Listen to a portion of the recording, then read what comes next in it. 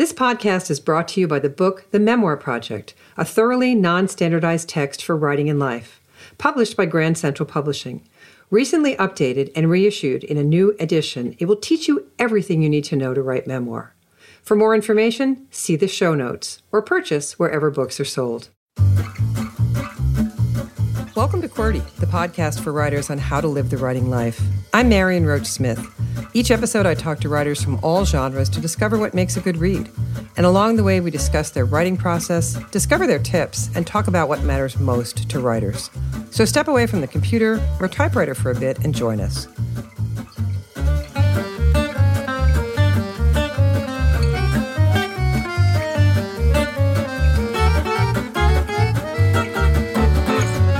Today, my guest is author, writer, editor, speaker, and coach Allison K. Williams, who also bills herself as a guerrilla memoirist, something we'll dig into as we talk.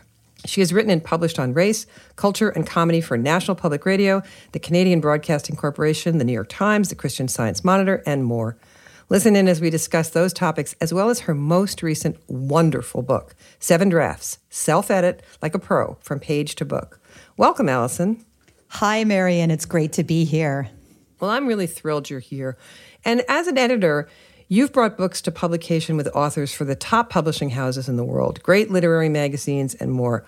And online, you build yourself, and I just love this, as the unkind editor. And I got that immediately. It says on the webpage for your editing services that, quote, praise makes you feel good, but specific critical feedback makes you write better. And in 7 Drafts, Edit Like a Pro, From Page to Book, your most recent book, you restate that to say criticism is respect. Oh, sister, do I agree. And it seems from your book's argument that respect begins at home. So let's start with that. Talk to me about having the discernment to respect one's own work enough to get the most out of the editing process. Well, I think many of us go through a stage where we need a cheerleader, we need nurturing, we need help, we need assistance to get better in our work, to start building our confidence in our work. And that's a really valuable and important stage to go through. But the next step, the next level, is for us to actively seek criticism that it's not going to be cruel or, gratuitous, but it's going to make us feel bad. I mean, even as a professional editor, I'm also a playwright, and my playwriting editor is amazing, Lindsay Price from Theater Folk. I always know that the feedback she gives me is going to make my work better. But every time I get a manuscript back from her all marked up, I have to sulk for 2 or 3 days before I can go back and look at it and then take great pride in fixing everything in ways that are different than what she suggested. And so the challenge is, as writers, to recognize it is valuable and important to have this commitment to our work where we believe in it, but we also have to make it better. And we can't make it better entirely by ourselves because our brains fill in what's missing. Our brain fills in what's not on the page. Oh, that's such a good answer. And I completely agree with you. I frequently have to tell writers, I know it's in your heart, but it's not yet on the page. Oh, I love that. They feel something really deeply and they're sobbing while they read it aloud or write it. But we're not sobbing yet. And I've seen that happen in my live classes where a writer is breaking down, and yet we're looking at each other like, I wonder what she thinks she's saying. Exactly. Yeah, right? And that goes back to theater as well, because I always used to teach acting students when I was a theater professor. It's not your job to cry. It's your job to make the audience cry for you. And so often, particularly with memoir, if we are weeping and having a deep emotional revelation on the page, counterintuitively, that's actually less powerful than putting the clues on the page and writing the details of the scene beautifully and clearly in a way that the reader puts it all together and they have that emotional transformation. Absolutely. That is exactly right. And you teach so much of this in this book, 7 Drafts, which is really skillfully structured to begin with what, in fact, we're editing. And you break this down. Therefore, the title, 7 Drafts, into the vomit draft, the story draft, the character draft, the technical draft, the personal copy edit, the friend read, and the editor read. 7. I love it. Let's dig in. we share a love for the phrase, the vomit draft. So go on. You explain it this time. I'm tired of explaining it to people. Well, it's because you just have to get it on the page. Get it out, get it out. Jenny Elder Moak has a better way of phrasing this. She calls it the grocery draft. It's as if you have gone through the store, you bought what was on your list, but there was also some cool stuff on sale, and oh, that lady had samples and they were tasty, so you got that stuff. And then you get home and you have to put everything on the counter and figure out, what am I going to make with the ingredients in front of me? And it is so easy to get discouraged at the end of our very first draft because we think, oh, depending on the amount of self-awareness we have, maybe it didn't turn out the way I wanted it to. And it feels very challenging. And yet that rough draft, that's like the shoemaker's elves have come in the night and left you with something that you can then polish and shape. And when we get to that vomit draft, that's the raw material. And then from there we go, okay, actually, I want to start here and not there. I know so many writers who I have advised to cut their first 50 pages because that's the part where they told the story to themselves until they figured out the story they wanted to tell the reader. Absolutely. Cut those first 50 pages because they're either justifying telling it or saying, oh, well, they won't understand this unless I go back to my great-great-great-great-grand. No, hold on. How are you going to hook the reader, right? So, I love the grocery draft. I once described it to somebody as my kitchen pantry, and you open the door and, there's everything in there and you use everything and then you realize, I put in those leftover Easter peeps, those little bunnies with the Maybe they don't go with kidney beans so well. Right. And what I'm really trying to write here is a Thanksgiving piece. And even if you lop the ears off those rabbits, it's not going to work. And after I went on and on like this, I saw her staring at me like, you're just really crazy, right? No, I just can go on all day with metaphors for what you put in and what you have to take out. And you do too. It's just wonderful the way you lay this out. And you go on to say that most people, at least I think that most people use the phrase for draft 2, the rewrite, but yours is really more precise. It's the story draft, where we fill in the potholes of what is not in the vomit draft. And as you said, now also take out according to the recipe we're making. So what really happens in that story draft?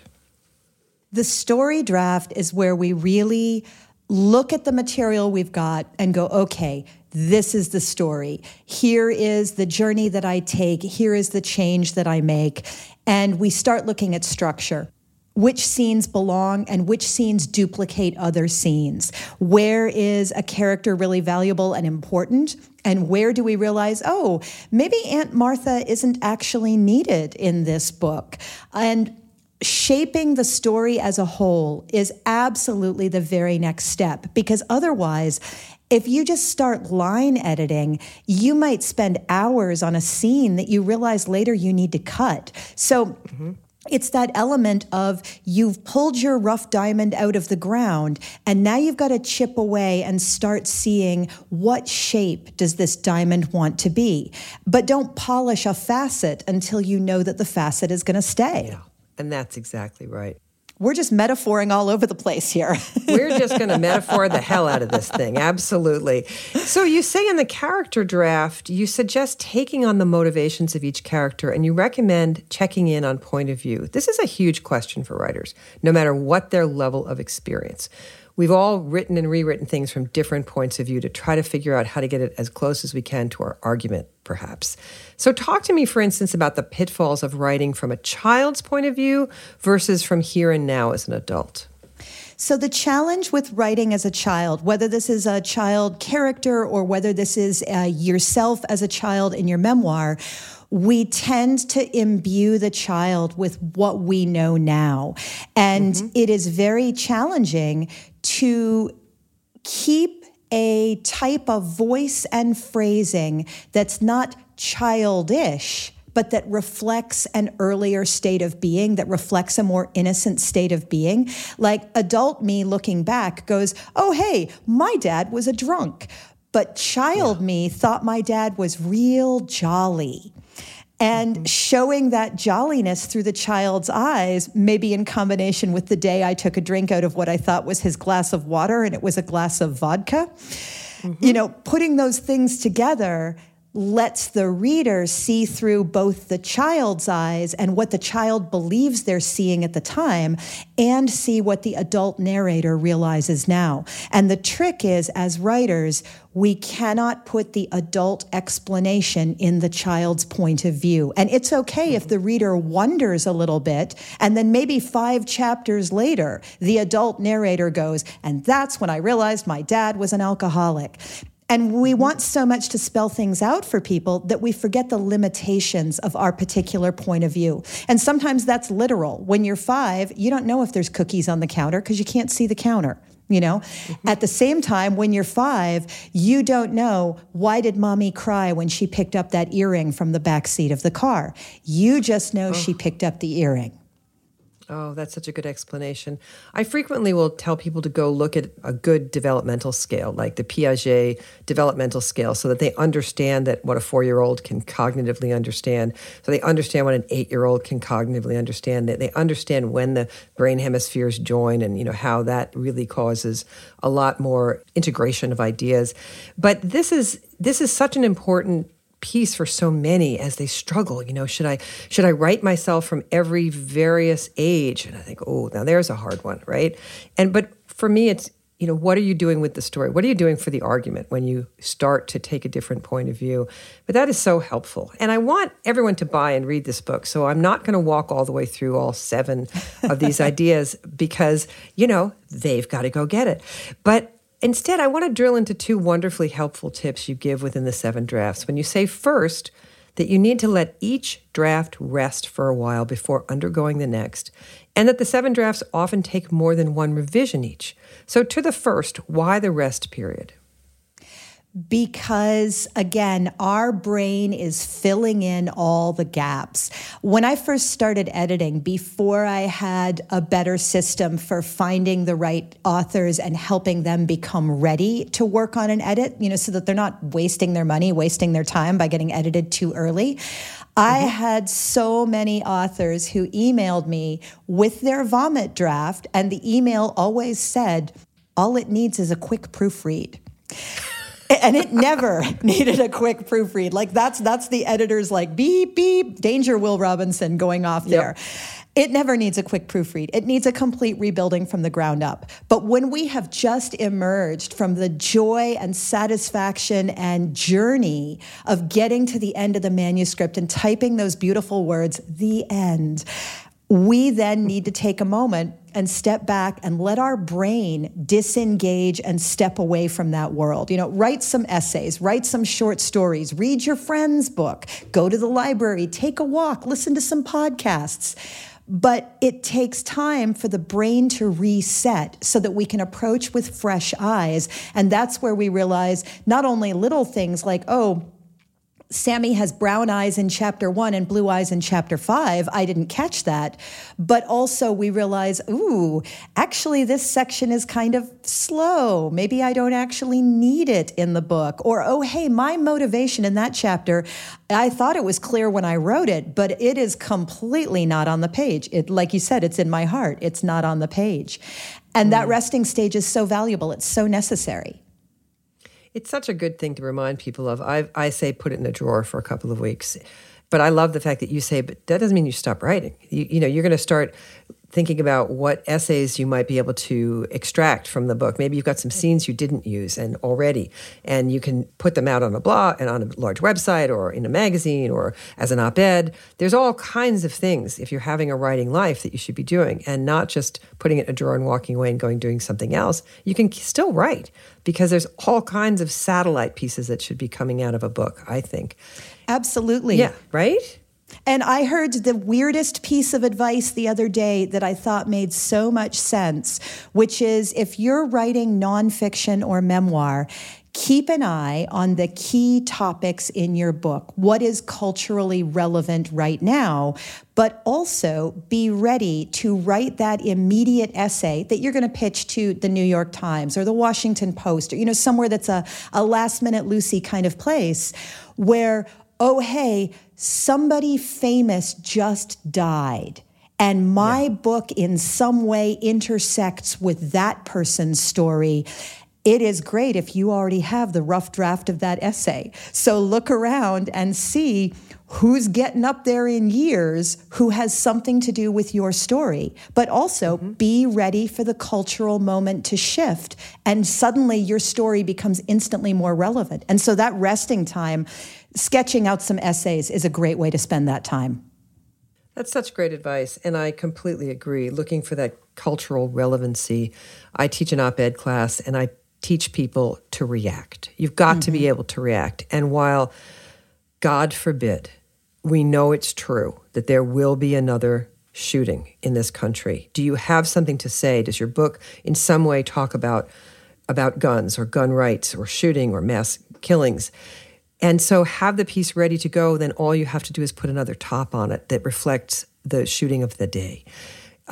In good experiences as well, be ready when something miraculous happens. During that period of DNA discovery that we were in, that rich period some years ago, there were all these essays coming out about different kinds of qualities and traits and what we were learning. And I just loved that the writers were populating the science with story. And it was deeply informative. So let's talk about that second point that you make, though, when you talk about having more than one revision.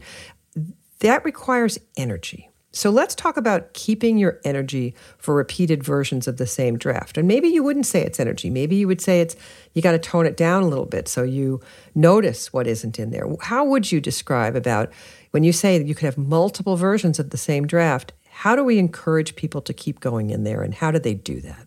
You know, that's a hard one, Marian, because I already realized if I called the book 17 drafts, no one would buy it. Exactly. I think the biggest thing to remember is that when we write, the better we get, the more there will be to fix. And so it's actually a really good sign when you read someone else's work and go, oh man, that scene was amazing. And then the next step is, how do I break that down? Why is it amazing? Is it because they focused on detail? Is it because the scene slowed down time? Is it because we saw a new facet of a character we hadn't seen before? And then the third step is, how do I then apply that to my own work? How do I use that tool myself? So be impressed, see the tool, use the tool. And I think that's what helps sustain us, because when we let the book sit and then we come back for that next draft, ideally we'll have seen things in the world that have cast new light and make us excited again to get back to our book.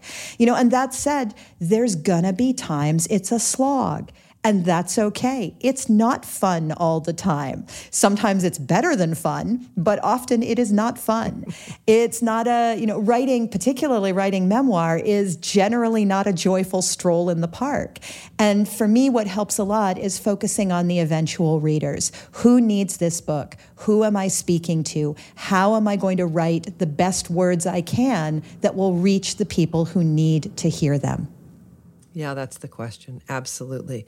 And I love the generosity of so many memoirists who are saying, I went through this, and here is how I curated my life to show you my transcendent change. That's what they're doing if they do a good job. And I think it's a moral obligation. I think that those of us who have the ability and or the time and or the skill and or the drive to tell our story, we owe it to our fellow humans.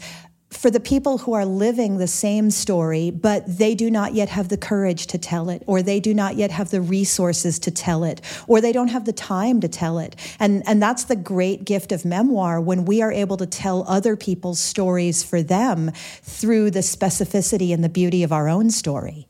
Mm-hmm. Yes, exactly right. And you get to be part of a conversation. Be part of a conversation as those stories piled on during Me Too. We really started to understand, despite the fact that it seems to have taken some turns and not everyone's happy with where it went, but we were telling our tales. Mm-hmm. And it's very, very important for people to witness each other's stories. So I have many answers and theories about this next question, but you've got a great answer in this fine book. And here's the question. Why is it so hard to edit ourselves?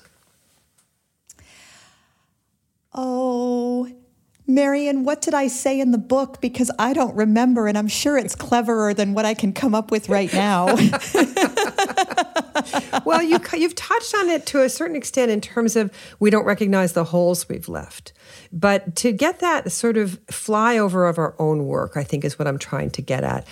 I guess what you make this really good point about how you've got to be able to read it for what it is as a story and not just see that you've got life Monday, Tuesday, Wednesday, Thursday, Friday version to convey to us, that you've got to see it for the story that it is. Yes. And I mean, you're right. It's that we're too involved in the story. Our brain is filling in the pieces. We're in love with what we wrote very often because, I mean, hey, It's a big accomplishment to finish a book. I think for me, the number one trick to being able to edit our work is when you feel like it's as good as you can get it, the next step is to print out the entire manuscript, make corrections in pen or pencil all over there, get out your scissors and your tape, cut and paste literally things that belong in other places, and then you sit down and with a fresh, clean, open, new document, you retype the entire manuscript, weaving in the corrections as you go. Because anytime you get to something where you start to think, I don't want to type all that, nobody wants to read it if you don't want to type it. And every time I say that in a class, the authors look at me as though I have just kicked a puppy into the sun. And yet, every time, about 6 months later, an author will contact me on social media and say, I finally tried it and it really worked and helped me make my book a whole lot better. Because just that being forced to confront every single word and judge its value really helps us elevate our work. And I mean, for me, that's what I've done since I was writing bad middle school poetry and recopying each one over and over until it finally deserved a place in my hardback journal with the silver unicorn on the cover. Oh, the silver unicorn notebook. Yes, absolutely. We all had that. Yeah, and that's exactly it. You print it all out. I always still print everything out. I was taught you print it out. You do not change a word the first time you read it. You read it aloud to yourself, touching every single word with a pencil, but making no mark on the page. And hearing the sentences together really changes my ability to edit, because I start to hear that there's enormous word repetition. I start to hear the beauty of some internal rhyming. I start to hear the cadence or lack of cadence of some of the phrases. And that helps me. I love these kind of tips. And these are not the things that people think they should be doing because they think it sounds a little silly or it sounds a little embarrassing, or in your case, that you're kicking a puppy into the sun. Yeah, they don't want to do that. So, and it sounds basic. Like, it sounds like, how on earth is this actually going to help me? How can this physical process help me? But it really does. And I think the other one I've taught is 52 pickup. You write a 1 or 2 sentence summary of every scene in your book on a pack of index cards. You remove your pets and children from the room, and then you fling your index cards into the air, and then you scrabble around on the floor until you find the scene that has to come first. And then you scrabble around on the floor until you find the scene that must come next, or nothing else can happen. And at the end, you'll be left with some cards still on the floor. And those are the scenes that don't belong in your book because you didn't need them to move forward. I love it. I love that. It's a form of audit and edit. Absolutely. And I also love how you talk about plot. You state that at its simplest, plot equals events. And then you go on to state that plot isn't just what happens. It's what happens that changes the protagonist's life, and that events that are valuable to your story strongly influence the outcome of the book. So let's put this in the context of memoir. I work with memoir writers all day long. And what I tell them is to curate from their lives those scenes that illustrate transcendent change, that something must shift. So you and I really seem to agree on this. But what tips do you have for writers on how to develop the eye and discernment to identify which scenes change the protagonist's life?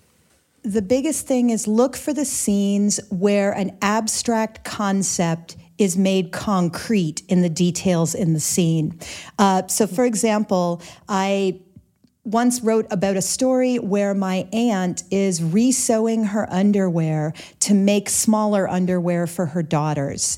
And when I first read this story, people were like, oh, wow, you guys were really poor. And that's when I realized, no, nobody was poor, but the men in the family controlled all the money, and none of the mothers had enough money to sustain everything from day to day. And so they were constantly, my mother and her two sisters were constantly cutting corners and recycling, reusing before that was really even a thing, because their husbands were not giving them enough money to fund the family. So when we find these abstract details that show a concrete concept in a way that only we can show it, because that's where memoir gets really specific to our own lives, those are the scenes that are the most transcendent, that are the most valuable, where the reader goes, oh man, that's really important. And oh man, it means something even more than I thought it meant. And it brings the reader to leaning forward into the book, to making their own deductions, to making their own connections, as opposed to leaning back in a scene that just tells them what you thought and what you felt. Mm-hmm. I love the underwear scene. And I really appreciate the generosity in what you just said in terms of saying you thought it was on the page, they had their response, you got to work that in more deliberately so that we understood the messaging there. And this is what great feedback is. So let's talk about who gives great feedback. Professional editors whom a writer hires are very different than having friends, family, beta readers, and more to have a critical look at your work. And you give great advice on what to ask from each of these potential readers. And once again, I want everyone to get this invaluable book, to read it. But I do want to dig into a bit about how to get useful feedback. You write that in your outreach to a potential reader, you often ask a question and state clearly why they are the perfect person to read this. For instance, if the piece contains computer expertise, you will write to your computer friend and ask if you got the computer programming language right. Or for a story that takes place in court, you'll reach out to an attorney and inquire about the court scenes, if they're realistic, if they make really good sense. So you strongly suggest we state the parameters of our needs in advance. I'd just like you to go into that a little bit more. I do suggest this to people all the time, and they seem a little skeptical to ask for what you want. Why? I learned this when I was a teenager reading tarot cards on the street in Canada, which was my summer job for 3 summers in a row. And what I learned is everybody wants to be important. Everybody wants to be paid attention to. Everyone wants to be thought of as valuable. And so when we approach our beta readers, not so much in the sense of, oh, will you please do me this favor because you're my friend, but instead, you are an expert whose expert knowledge is going to help make this book better. You will get better feedback. It will be more likely to come in on time, and they will be more likely to actually do it because they feel trusted and respected when they are consulted for their expertise. Everybody loves to yammer about what we know the best. We all love to talk about our favorite subject. And what I find is that when I have specialty beta readers or expert beta readers, and that's everybody from the attorney who really knows medical malpractice law all the way down to the 10-year-old who is the ideal end reader for this book, consulting them as though they are an expert who is going to do me a big favor, but not in a like, ooh, please, please, please kind of way, as one colleague to another. They give me tremendous feedback, and it very often helps shape the book in a way I wouldn't have expected if I was only listening to my own opinion. And so me treating them as an expert also helps me take their opinions more seriously. It helps me give more weight to the outside readers when I know why I have asked them to read. Oh, yes, absolutely. I also find that if you say to somebody, I don't need you to copy edit this, that the friendship will last longer because those people who just feel, even though it's a rough draft or a little further in than a rough draft, that feel that they've got to correct your spelling and grammar. I'm not even vaguely there yet in my draft. I'm just trying to get this courtroom scene right? So they say, well, I spent hours where your punctuation is atrocious. It's like, I didn't need you to do that part yet. So be specific in your ask, right? And so I don't want to undervalue for a moment your writing career, which is vibrant. And as I mentioned in the intro, you're a well-published writer and author. And if I had to pick one thing that I love most about your work, it is definitely your voice. I like it. I trust it. I laugh out loud. I feel informed. And I think it's well represented throughout your work. It's a brand. So here's a question I get from writers every day. How do you find, develop, and evolve your writing voice? For me, my writing voice came from my acting voice and specifically my street performing voice. And where I discovered running a small circus company and performing on the street and at festivals and at corporate events, I discovered the voice I have, which is, I'm going to tell you what to do, but I'm going to be funny enough about it that you're okay with doing it. And that comes from everything from, no, we're not going to wear black and green suits like bumblebees just because they go with your logo, all the way up to, sir, I need you to hold this fire torch and don't drop it and don't wave it around. And so this idea of we're gonna instruct specifically, that really is the voice that I have in everything. Even in my fiction, I love writing characters who have expertise in some way that the reader will learn from, because that's what I love to read myself. I love the Dick Francis horse racing mysteries, the original Dick Francis, not the dead Dick Francis revived by his son, who is a significantly lesser writer. No offense, dude. But all of his stories, they're not only set in the horse racing world, but one of them, the main character, is an architect who renovates old barns. One of them, the guy's a caterer. One of them, the guy's a meteorologist. And so as you read the mystery, you're also learning about this intriguing, interesting world. And I would say for all writers, what defines your voice is bringing everything you are to the page. And so I told fortunes. I was in the circus. I was a classically trained actor. I've traveled all over the world. All of those things get worked into what I teach, what I write, what I say. And even someone who has spent their life quietly at home, you may have maternal experiences that are far outside my realm. I really want to know, what's it like raising a child? How does that happen? What do you say to your kid?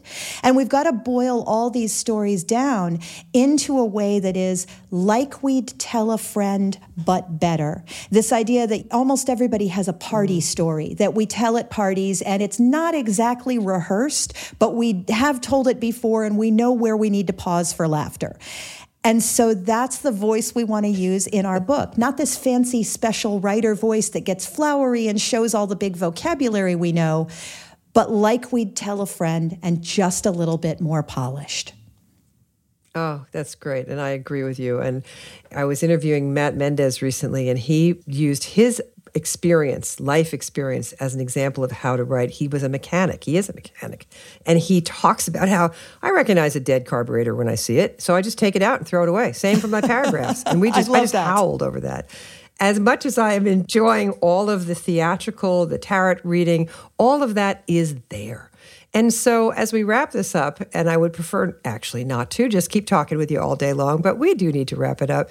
I mentioned in the beginning that you're a guerrilla memoirist, and I want you to explain what that is, because I love the voice, as I said, but the term was not something I was familiar with. So why don't you explain to the audience what a guerrilla memoirist is, please? Well, number one, like Che Guevara, not the ape, I called myself guerrilla memoirist, and in retrospect, I should have picked something that was easier to spell and did not have two legitimate variant spellings when I first got on social media.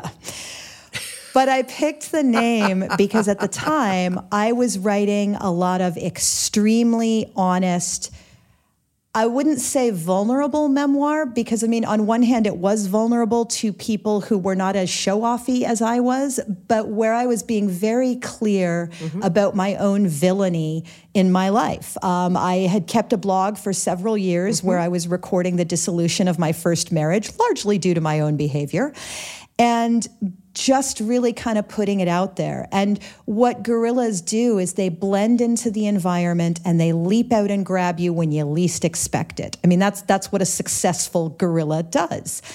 And so as a memoirist, I think of it as the ha stab. I want the reader to be laughing along and, oh, this story is fun, or, ooh, this is intriguing and it's kind of exciting, and oh my goodness. And then they feel like they just got stabbed. One of the nicest compliments I ever got about my writing was a short story. Then someone said, it was like being bitch slapped by Ray Bradbury in the heart. And I was like, that's it. That's what I want to write. Well, you just keep at it, sister, because we're reading every word. Thank you so much for coming along today. I deeply appreciate it. Thank you for having me. It's been great talking to you, Mary, and I respect your work so much. It is such a pleasure to chat with you. Oh, thank you. The writer is Allison K. Williams. See more on her at AllisonKWilliams.com. Get her book, 7 Drafts, Self-Edit Like a Pro, From Blank Page to Book, wherever books are sold. I'm Marion Roach Smith, and you've been listening to Cordy. Cordy is produced by Over It Studios in Albany, New York. Reach them at overitstudios.com. Our producer is Jacqueline Mignot. Our assistant is Lorna Bailey. Want more on the art and work of writing? Visit MarionRoach.com, the home of the Memoir Project, where writers get their needs met through online classes in how to write memoir.